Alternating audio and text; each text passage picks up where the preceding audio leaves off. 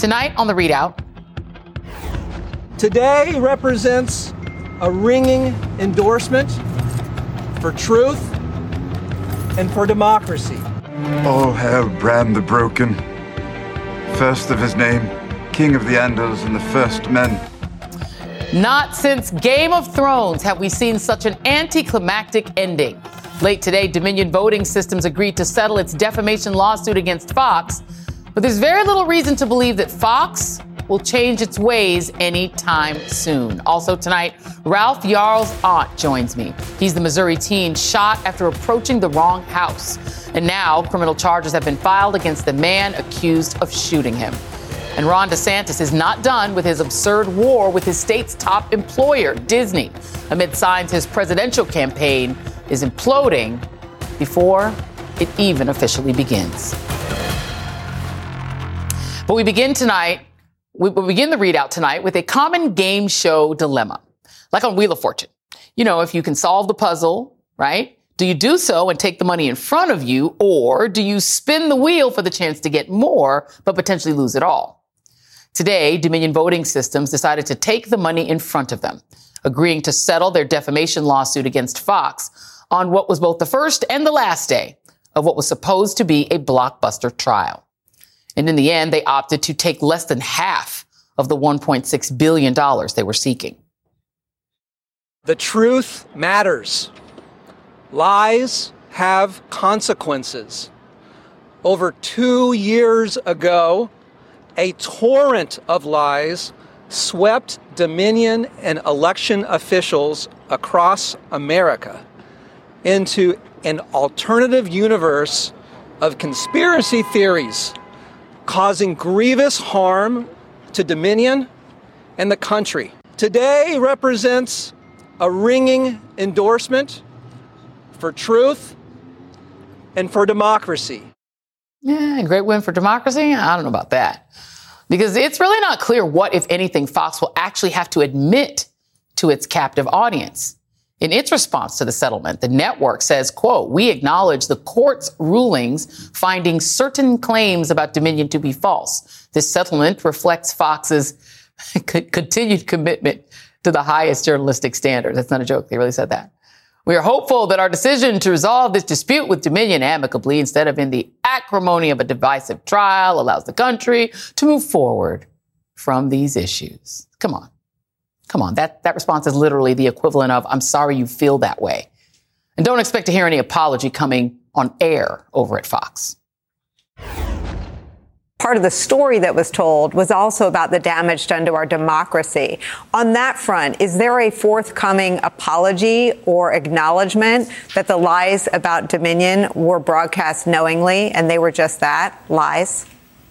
Well, Nicole, an apology is about accountability, and we held them accountable today. We had two goals. We had accountability, and we had justice for our client, for Dominion, and we achieved both those. I think that the accountability is the important part of it, and that's what we achieved. Okay, so you got that? So not only does it appear that Fox has to do nothing more than sign over a smaller check to Dominion than it might have, it also might have dodged an even bigger bullet because, more importantly, they saved their stars from having to take the witness stand and answer questions about all those embarrassing texts and revelations that came out during the pre-trial period. The risk was that Fox's captive audience would catch wind of what their favorite Fox stars actually think about their viewers and about Donald Trump, and how they didn't believe any of the horse manure about the 2020 election that they were shoveling at the Fox audience for more than 2 years. It also keeps 92-year-old Fox Corporation Chairman Rupert Murdoch from having to testify, which is why not having to confirm all those texts and emails on the stand is definitely worth $787 million to Fox. In fact, I'm sure it would have been worth even more than that had Dominion held out a little longer, maybe even a cool $1 billion.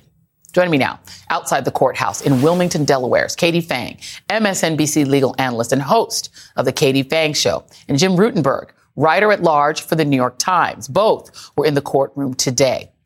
And joining me here in the studio is Charles Coleman Jr., civil rights attorney, former Brooklyn prosecutor, and host of the Charles Coleman podcast. Thank you both for being here, all three of you for being here. I do want to go to the two of you, Katie and Jim. Jim, give us some of the color in the trial today, because it does seem that what I was reading, it was hot in the courtroom, And it was a short hearing.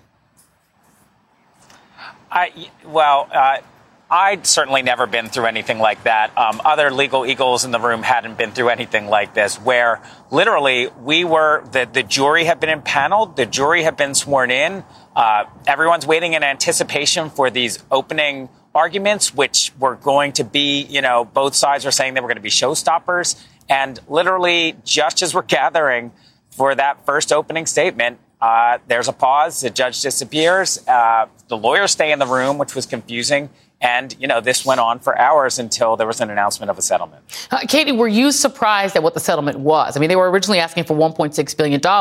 And as part of that, Dominion was claiming that the value of their company was something like of $921 million in damages. That's what they had said the damage amount had been. They wind up settling for a lot less than that. Did that surprise you as somebody who's been watching this case so closely? No, we didn't, Todd. Well, no, listen, I mean, you go big or you go home. Especially when you're a plaintiff in a commercial litigation case, you're going to want to make sure that you're going to claim the maximum amount of damages as you can. You got to bring the evidence to back it up. At the end of the day, according to Dominion's legal team, this amount of money not only makes their company whole, but actually satisfies what they needed to accomplish in this instance. You and I have spoken previously, Joy, about this idea of punitive damages. That was not going to be on the table when it came to a settlement. That was something that Dominion was going to ask the jury to return to basically tag Fox for its bad faith conduct. But speaking of bad faith conduct, this morning, we had the judge actually sign an order appointing a special master, one who had been involved earlier in the discovery process in this litigation, to look into all of the discovery misconduct that had been done by Fox. In my opinion, that, as well as I think a very strong jury in favor of Dominion, finally pushed Fox to really come in good faith and settle this case. Let me ask you, Katie, does the special master now just go away? What happens with that? So interestingly, we would like to actually get some confirmation about this, but the judge can retain jurisdiction over what happens in this case. We would like to get some confirmation from Dominion whether or not this is something that's going to be pursued and whether or not the special master in this case will continue to investigate, because frankly, Joy, that order it had huge teeth to it. It basically gave a special master the ability to conduct his own investigation, to do as many depositions as he wanted to do of whomever he thought was actually, related to this misconduct that was committed by Fox. And if it's not done, if it's not dead in the water because the case has now been settled, then Fox actually might have more and more disclosures that are going to come out than has already been out. Last point quickly before I go, Joy. We know that there were several redactions in what was pushed out into the public and that was publicly filed. I was looking forward to seeing that when this trial actually transpired, because I wanted to see what Fox was continuing to hide. Unfortunately, at this juncture, because this trial is not going to happen over here in Delaware, we're not going to be able to see what was behind those redactions. Yeah, I can see why they would be willing to pay to not have them be seen. Charles Coleman Jr., let me come to you. Were you surprised by the settlement? I wasn't. I knew it was going to happen. I just didn't know when and for how much. If anything, I am surprised that it took this long because Dominion had such a strong hand. All of the discovery that was getting out to the public, everything that we knew said to Fox, you do not want to try this case. Not necessarily for the money. The money is part of it, of course, but more so for the reputational damage in the field of media. You're talking about a media network, a media conglomerate that basically is being accused of and then substantiated by the evidence of lying repeatedly, knowingly telling falsehoods to your audience and doing so in a way that pretty much undermines your entire credibility. So I understood that this is where it was coming to, but I just didn't know when. So I'm not surprised by it. It's just the amount. Let's play what Howard Kurtz said, because Howard Kurtz, it's been interesting that Fox has been kind of avoiding just talking about it at all. And Howard Kurtz actually admitted that. He's their media reporter. He did talk about it today. Let me play what he said. I do think the statement I just read about acknowledging certain claims were wrong. This had to do with the idea that Dominion voting machines, and former President Trump and his allies made this case on Fox and elsewhere, were somehow stealing votes from Donald Trump and flipping them to Joe Biden. That's obviously false. Those were conspiracy theories. But the case would have revolved around, whether Fox had done due diligence, whether it was reckless, whether it was simply reporting, as the network contends, on an extremely newsworthy matter argued by the former or then president of the United States himself. That's likely all that the Fox audience is going to get. Whereas had there been a trial, it would have been a lot harder to shield Tucker Carlson on the stand saying, yeah, I said I hated Donald Trump with a passion and that he was a demonic force. Well, there's a parallel that we see here between not only how Fox News has operated in this space, but also Donald Trump. And the parallel is the control of narrative. When you're talking about discovery in open court and something that's public and publicly released, you lose control of that narrative and you don't have the ability to basically dictate what the public knows and finds out versus what they don't. And by settling, Fox retains a certain control over that public narrative that they want. That's their playbook. That's their strategy. It's something that Donald Trump uses. It's something that they use back and forth. And so it's very consistent with the pattern of behavior that we've seen. They want to be able to control the narrative for their viewers so that they can say, well, we have a little bit of control over how much is out there that's going to cause us reputational damage. And, Katie, in the past, Fox News has settled multiple cases before, lots of sexual harassment, racial harassment cases, and we just have a few of them. I mean, they settled the British tabloid hacking scandal, $100 million, Gretchen Carlson's sexual harassment suit, $20 million, Bill O'Reilly's sexual harassment suit, $32 million, Julie Roginski's sexual harassment suit against Ailes, undisclosed, sexual harassment. You can go on and on and on. Then the Seth Rich settlement too. Nothing has changed in their behavior after that, right? I mean, essentially, we haven't seen any more sexual harassment cases, but we do have a new case coming up by another female reporter who says that she and also the host that she worked for were bullied, mistreated because they were women. So it doesn't seem like a whole lot of change there. And then, of course, you've got the Smartmatic suit where they're saying $2.7 million. The same thing was done to us. It seems to me that Fox News has successfully bought their way out of accountability before, and it seems like they did it again today. And that's no shocker, right? Because we've always talked about what type of judicial system exists and exactly how it favors the rich. But I think to your point, though, Smartmatic is knocking on the doors of the courthouse. Procedurally, we're in its infancy in terms of where we are in the litigation posture. They just successfully won on appeal, being able to keep in certain defendants. But Smartmatic is going to do its own discovery. And let me be clear, the discovery from this Dominion case is not exclusive to just the Dominion case. You're going to have this roadmap that's been created by Dominion voting systems to be able to provide somebody like Smartmatic the keys to the kingdom to say, this is what you need to be looking for and this is what you're going to find. But I want to adjust some expectations here. Yeah. Smartmatic may be claiming more in damages, but Smartmatic was a smaller market share when it comes to this voting software. But we also have Abby Grossberg's litigation. We also have shareholder derivative lawsuits that we can't ignore that are also still being teed up. So Fox is going to spend some more time in court. But the big question is, will they now just settle to get out of it? And that, Jim Rutenberg, seems like the logical conclusion, right? If they're going to settle this one, and Dominion is far more of a known name among,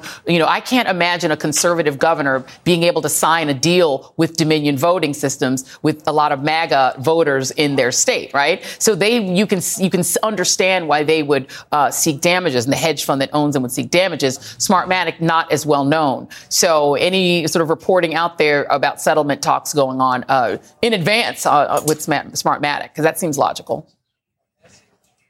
No news on settlement talks right now, but I think that Fox has made itself clear it does not want to go through a process like this again. I assume it's not going to want to go through it with Smartmatic. So, I wouldn't be shocked if there was a settlement. I'm not hearing that there is any such thing underway right now. But, we didn't hear about this one until the jury was impaneled. So, we'll see. They're just going to pay their way out of trouble. It is the way that the super rich and big corporations roll. And they build it in as a cost of doing business. Katie Phang, Jim Rutenberg, Charles Coleman Jr., thank you all. And up next, Dominion's lead attorney, Justin Nelson, said today's settlement represents vindication and accountability. He will join me next. We'll be right back.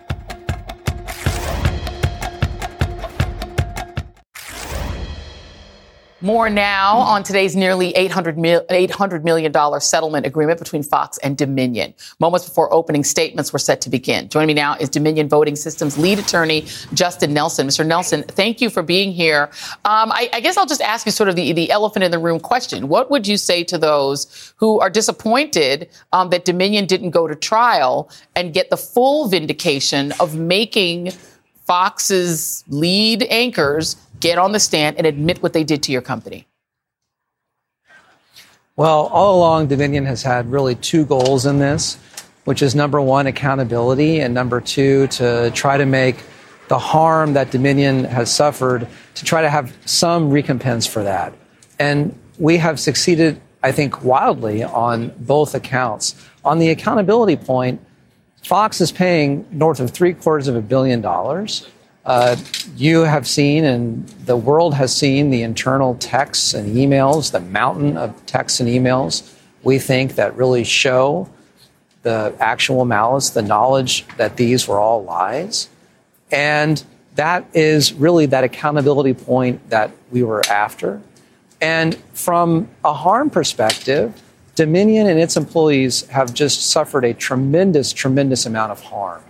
And today really was a day of vindication. And of course, it's a little bittersweet because, of course, we would have liked to have seen the hosts take the stand and others. But at the end of the day, what we really cared about was that accountability, and today we think we achieved it. And I think I can agree with you. I think most people will agree with you on the second point. I mean, Dominion obviously was harmed. I was saying in the earlier block, it's hard to imagine a red state governor being willing to do business with Dominion based on what they were being told on Fox News. But on the first point that you made, here is my question. If you don't get an on-air apology, and if Fox News doesn't correct what they said about Dominion to their own viewers, they may never know any of this happened. Because remember, we're here talking to you on Earth 1.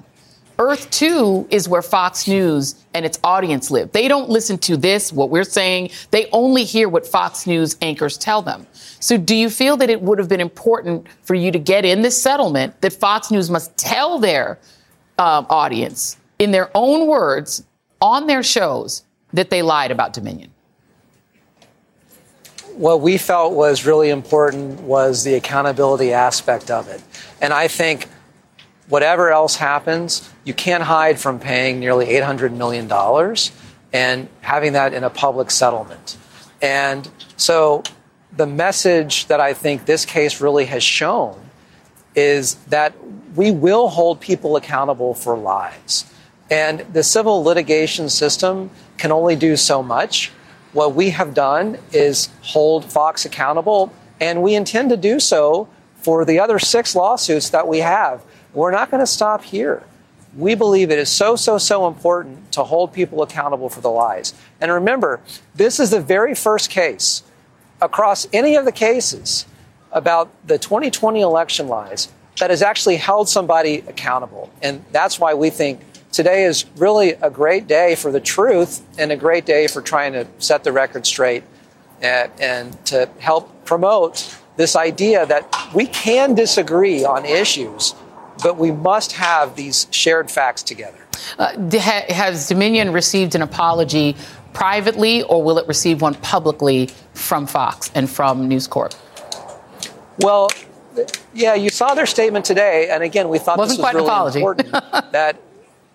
Well, they acknowledged that it was false, and they acknowledged the summary judgment order that was talking about it. And so all we can control is what we can control. And from that perspective, what we think is we have taken this really to the point of showing what has happened, showing the world what happened behind the scenes, getting to a jury. We picked a jury today, right before it settled. And we got to a point where, from Dominion's perspective, and Dominion and its employees, the financial accountability was also there, especially at the number that was over $750 million. All right. Dominion Voting Systems lead attorney Justin Nelson, thank you for being here. Much appreciated. All right, let's bring in Angelo Carusone, president of Media Matters, and Tim O'Brien, MSNBC political analyst and senior executive editor of Bloomberg Opinion, and a veteran of being involved in some very rakish lawsuits that with Donald Trump. What do you make of this settlement? And do you agree with what Mr. Nelson just said about this being accountability? It's a form of accountability if you're a lawyer. The question is, where do Americans go to get their Constitution back and to get their faith in elections being cleanly run back? Yeah. That's still hanging out there. I don't think any of this is going to dissuade Fox from doing what it's always done, which is peddled disinformation, propaganda, and lies as a business model, as a way of connecting itself to its audience. It's been doing that for a long time. Yeah. After it settled the Seth Rich case, Fox apologized. They stopped using his name on air, but they kept intimating, as Tucker Carlson kept doing, they kept intimating that there was a conspiracy behind his death. They backed away from the substance of things that would land them in a defamation suit. Right. But they didn't back away from lying. Yeah. And they still are able to do what they did in the past, which is to undermine people's faith in the fact pattern, undermine people's faith in elections, and ultimately serve this larger problem that they've helped foist upon the American public. Angela, let me read what you said. I'm going to read you to yourself about this lawsuit. You said, the stain this leaves on Fox can't be wiped out with money. The network has been completely exposed as a partisan propaganda outlet that's willing to do anything for profit and power. But I might add to the end of your statement, to the people on Earth One.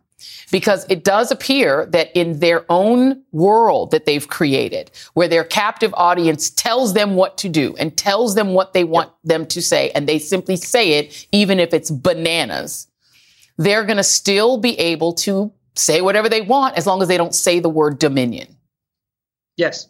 I think that's right. And to your point, I mean, I can back that up. Actually, we looked at the first 2 months of the year, and Fox News attacked elections more than 50 times, almost half the time, 50 times, where they said it was stolen. The Democrats are going to steal it in 2024. You can't trust it. To your point, though, the only thing they didn't do is they didn't say Dominion. Right. They didn't say any specific entity that was responsible, but they don't need to anymore because that narrative is there, so they can just echo it. And you're right. I think that, we call it a bubble for a reason. And what Fox didn't want to do here was burst that bubble. I mean, that's where the reckoning comes in, because they need that audience to be incredibly fervent, so that they can not just exert political power, but also then leverage that audience for profit as well. For these cable contract renewals, which are happening right now, literally this month, they're renegotiating 3 of their major cable contracts, which is the major driver of their revenue.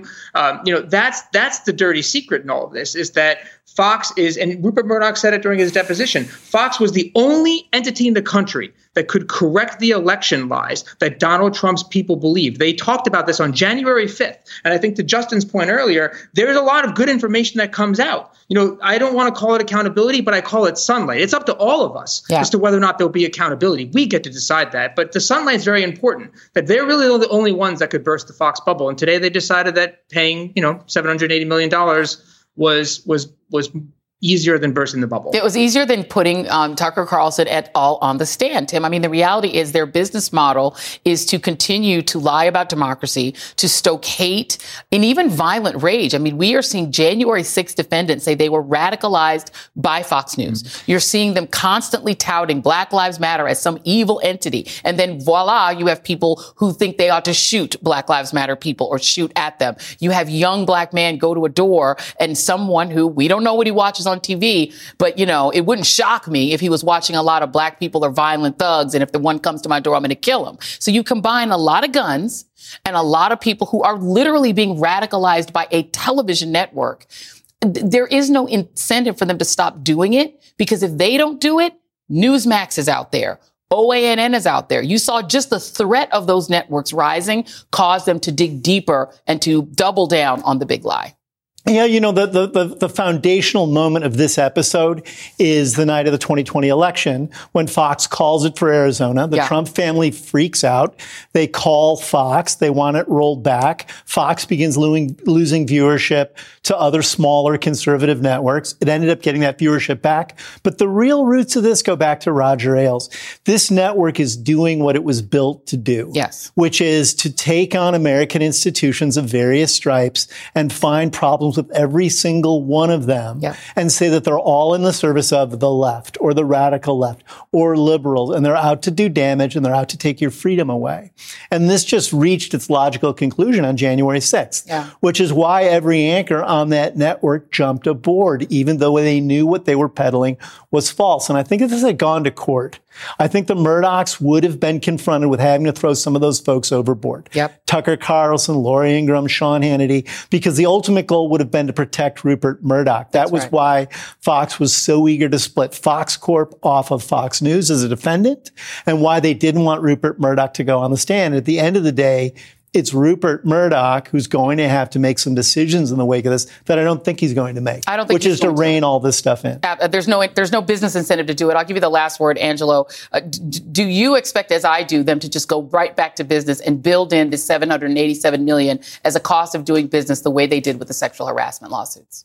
I think it's going to be worse. And here's my warning. Fox News is going to burn brighter and hotter because they don't have a choice. Right now, they need to shore up their audience. They're going to feed them the rarest of meat because they're going to try to reassert themselves. They've sort of been walking this fine line for a while. Yep. And for the first time ever, they have their footing back. And so they're going to burn brighter and hotter. We need to be extra careful about that. Absolutely. Angelo Carasoni, Tim O'Brien, thank you both. Up next on the ReidOut, an 84-year-old man accused of shooting teenager Ralph Yarl, who showed up at the wrong address to pick up his little brothers, has turned himself into police in Kansas City, Missouri. Ralph's aunt and family attorney Ben Crump join me next.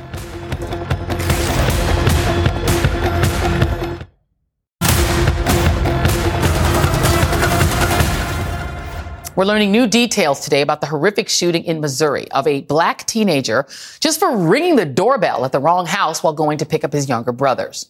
The alleged shooter, 84-year-old Andrew Lester, is now in police custody, facing 2 felony charges for assault in the first degree and armed criminal action.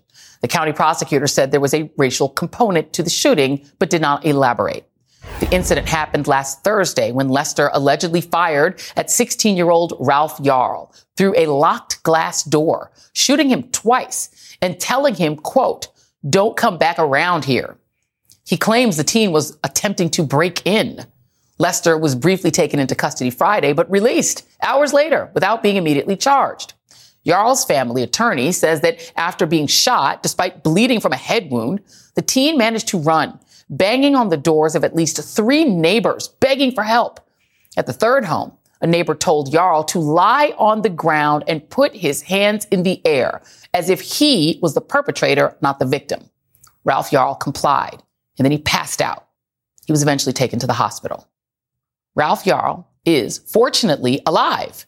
He is now recovering at home, being cared for by his mom, who luckily is a nurse. Last night, he spoke on the phone with President Biden, who reaffirmed his commitment to fight gun violence and invited him to the White House. While today, students and faculty from his high school walked out in support of their classmate, chanting, "We love you, Ralph," and "Justice for Ralph." Joining me now is Faith Spoonmore, Ralph's aunt, and Ben Crump, civil rights attorney and attorney for the Yarl family. Thank you for being here. Ms. Spoonmore, thank you so much. I have seen your and reposted your interviews on social media and on television. You are such an incredible advocate for your adorable, adorable nephew. Please tell us about him. What is he like? Oh, my gosh. Can we just take a second and just acknowledge how much love he's receiving? Because that is just beautiful. Yeah. Like seeing his school, that totally melted his heart today. Like I can't even speak. Okay, Ralph. Ralph is doing really well. Ralph is doing really, really well. He's loving the love that he's getting from everyone. He is, of course, he's not back to Ralph, but he's alive and he's healthy. He's just, yeah. Yeah. It's just overwhelming. It's overwhelming. I have to also ask how his little brothers are doing, his little twin brothers he went to go pick up, because this is a family trauma. How are they doing? They are very happy to still have Ralph. They really are. I remember when I went to pick them up from the hospital after the incident, there was a lot of but anti-faith. He went for us kind of thing where they were internalizing it a lot. Yeah. And I just reassured them, like, it is not because of you, sweetie. This did not happen because he went to pick you up. That is not why it happened. Yeah. It happened because of a very bad person.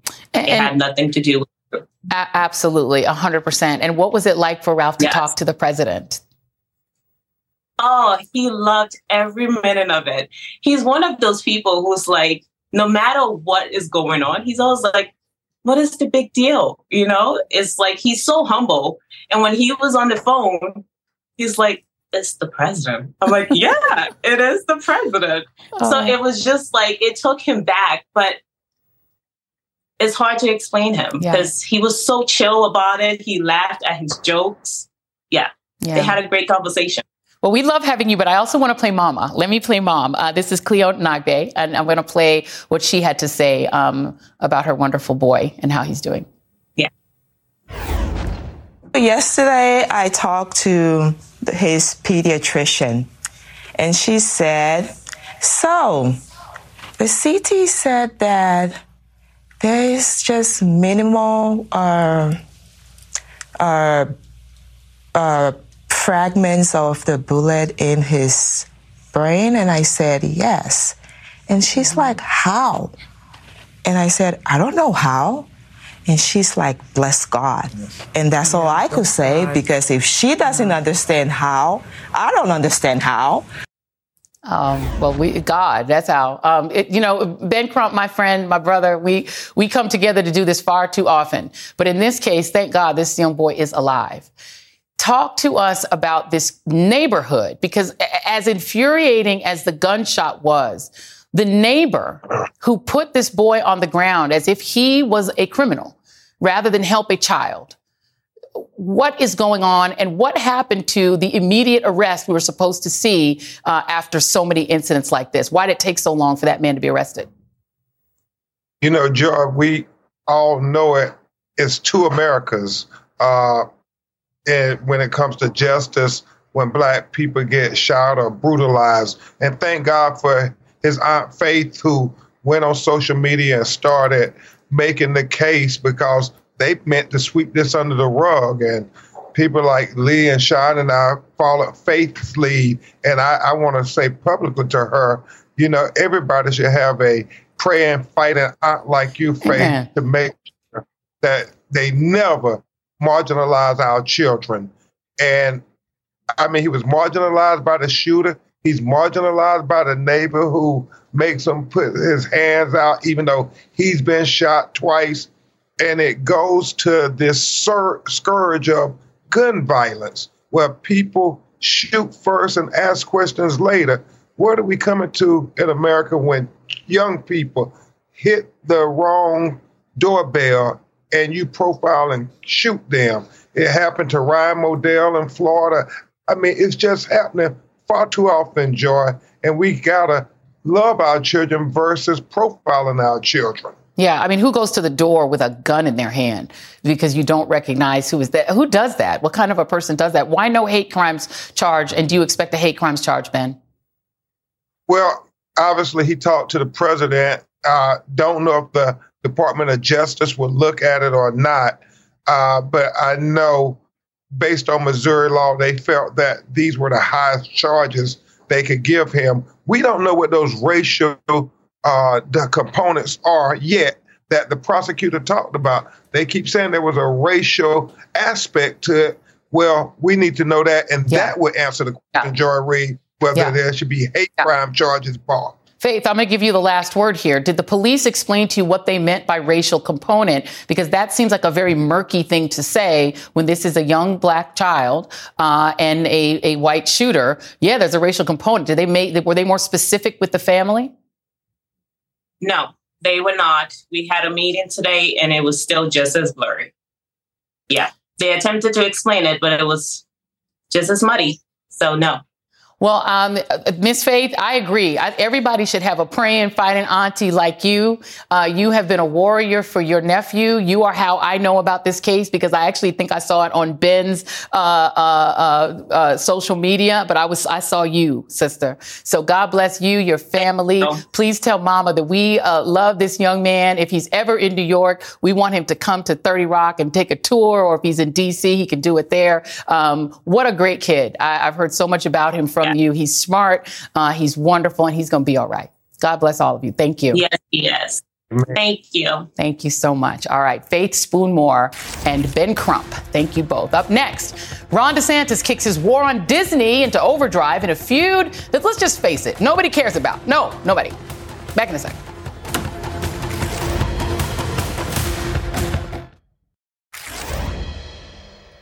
Florida Governor Ron DeSantis was in Washington, D.C. today trying to stop the bleeding on what's left of his unofficial presidential campaign, which is going so well that he's ramping up his fight with the Walt Disney Company over its criticism of his Don't Say Gay law.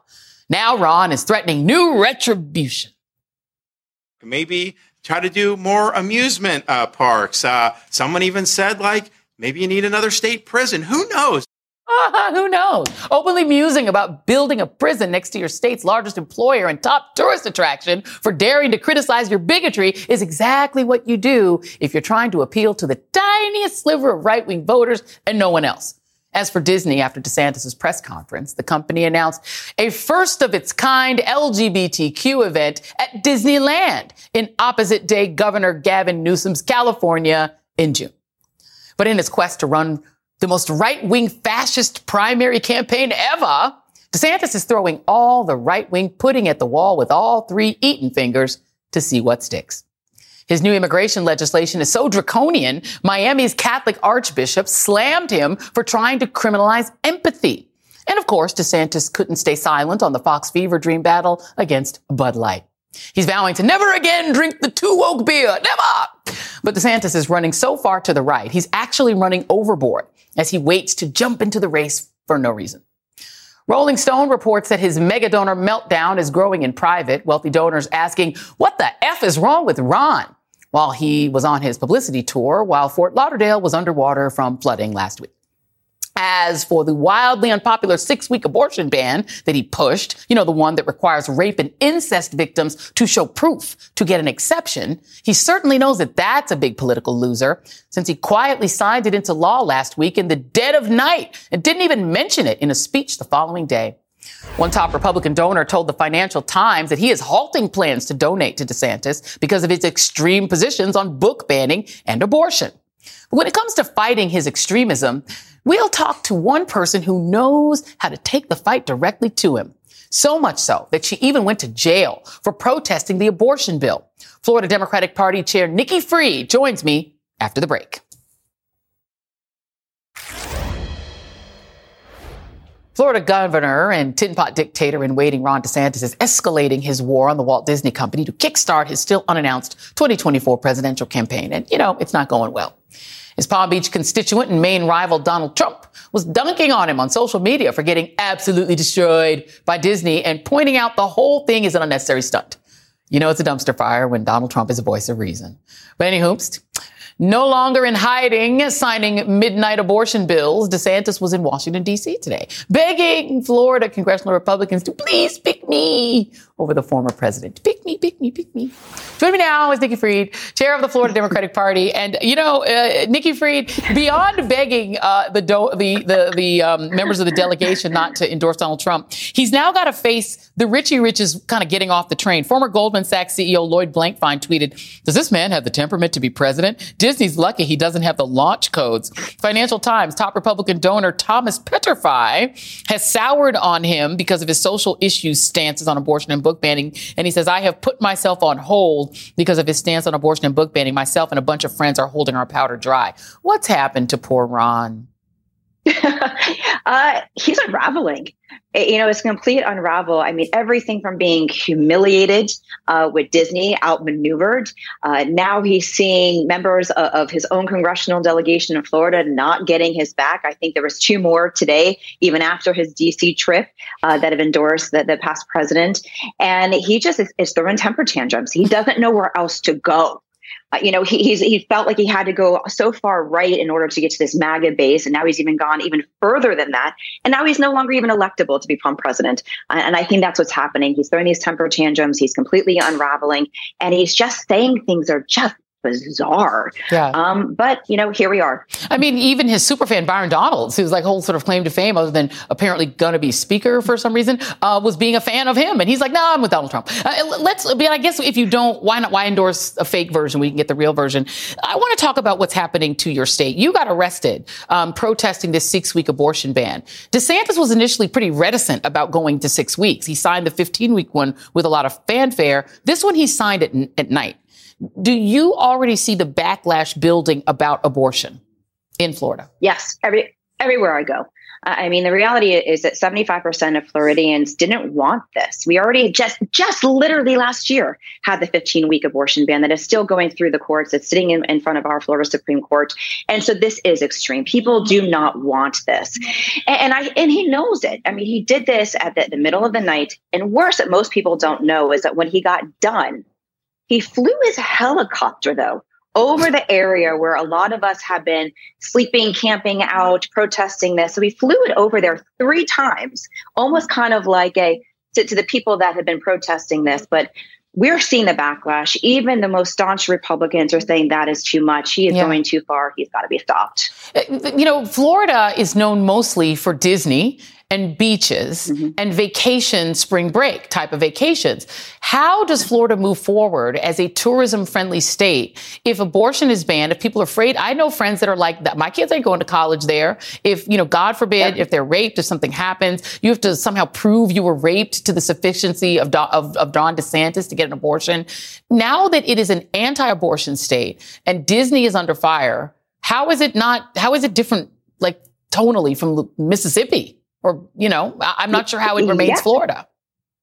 Yeah, and that's part of the issue that I've been talking about. And I'm sure you all saw that he actually made a comment earlier this week, or a latter part of last week, saying that there was no Florida pride until he became governor. And that is the most, again, weirdest thing that I can ever think of a governor saying, that the people of our state have had no pride. Look, here's the deal. Florida has always been more of a libertarian state, to your point. People come to the beaches, people hang out in Key West, they go to Gasparilla, they just do their thing. And what he's doing is a shock to the culture of our state. We are not part of the South. Maybe the northern part of our state has always been deemed as kind of more of a Southern mentality. But the central and south part of our states have not. And so what he's doing is he's not only shifting the culture of our state, but doing it in such an extreme manner that it's going to have backlash. But it's also not going to just be backlash on him. He would not have been able to succeed in all of these proposals if the Republican legislature would have stood up to him, would have done something to tell him that this is not good enough. They all just completely have bowed out and kissing the ring to the expense of the people of our state. I'm not sure that international visitors are going to be excited about the idea of coming to a state that has unleashed unlicensed handguns everywhere. So guns everywhere. Abortion is banned. And he's fighting with Disney, but he already got beat by the Disney princess. Harry and Meghan's daughter controls the fate of Disney now. Ron, that has to really hurt his spirit the most, probably of all. Very quickly, how is Fort Lauderdale doing? Because he didn't pay attention to the flooding there either. Yep, I was here today, and unfortunately, Ron still has not been down here. I mean, Fort Lauderdale, Broward County is strong, and everybody's going to be okay. But of course, we've got a property insurance disaster that has already been in the making, and this is only going to make it worse. It's just going to make it worse. Nikki Fried, thank you very much. That is tonight's ReidOut.